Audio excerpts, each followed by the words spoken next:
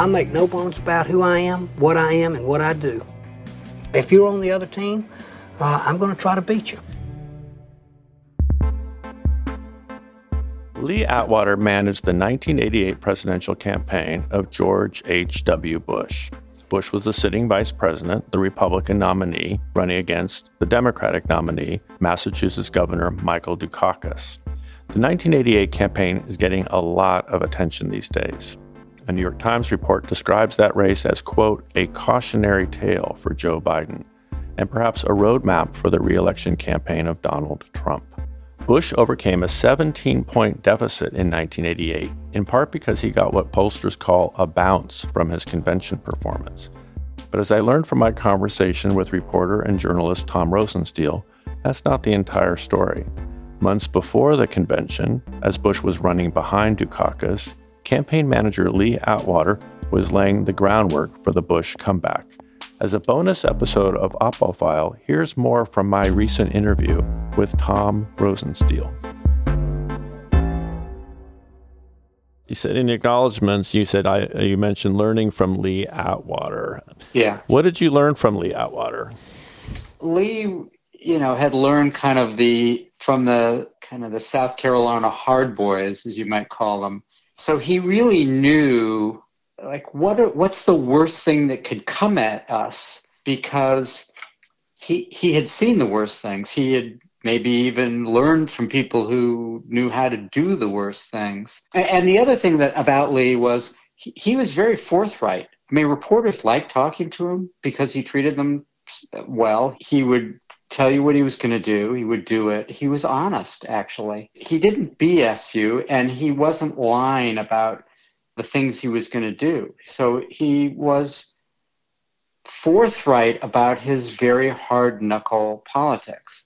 And a lot of consultants are that way, I think, with reporters. Consultants, I think there's less true of Karl Rove because Karl was so attached to one person, one candidate. But, consultants need to eat lunch in this town again after this campaign is over.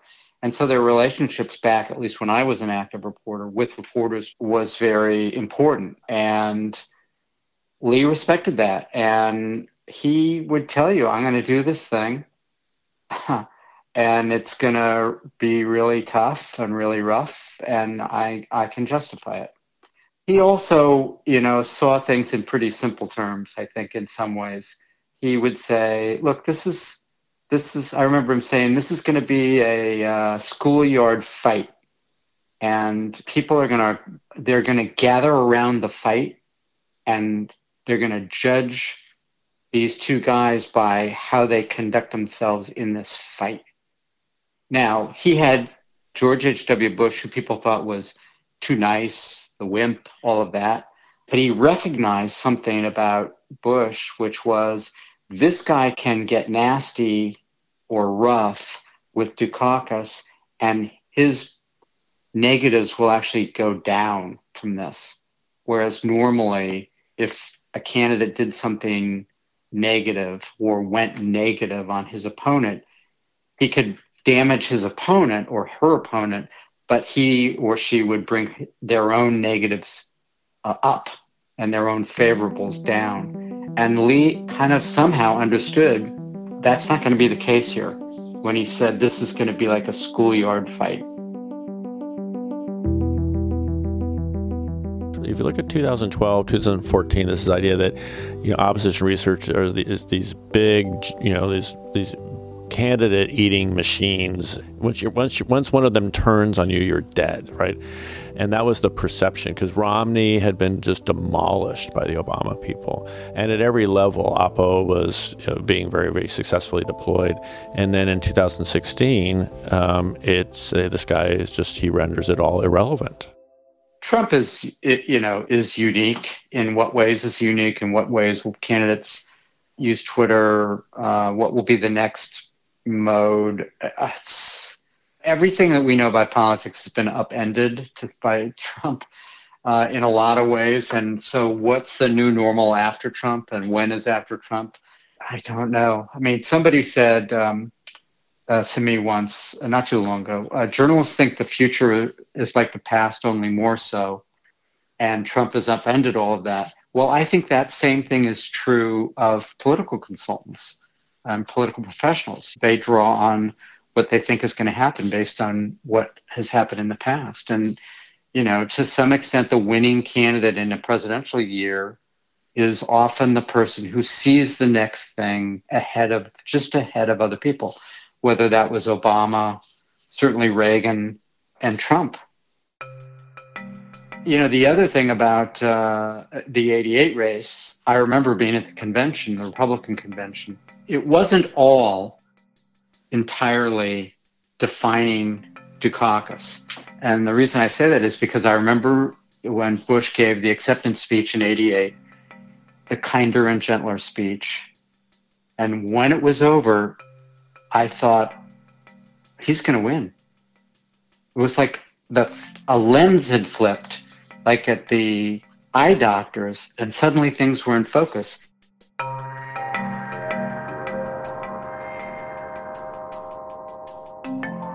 I also remember in 88 talking to Lee Atwater really early. And we were in California. It was early June. And every day, George H.W. Bush would talk about Willie Horton.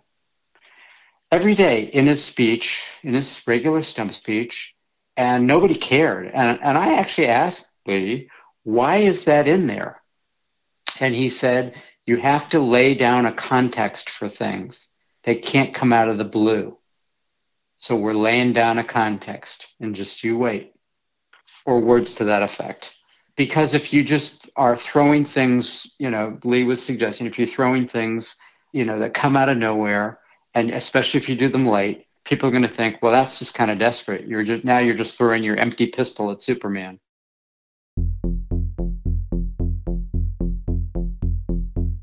Apophile is a production of Last 5% Media. Our production manager is Caitlin Bruce. Our sound engineer is Jeremy Damas. Our researchers are Adam Melian and Lisa Wang. Andrew Greenwood is our designer, and our website is by Edgar Guerra. We'd like to thank Workhouse Media, Studio To Be, Chris George, Gary Maloney, Cassandra Pai, District Productive, R Street Recording, and our listeners and guests.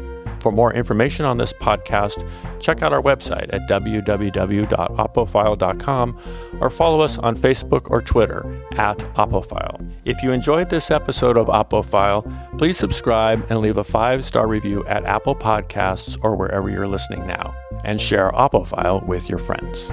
Thanks for listening, and please join us on the next episode of Apophile.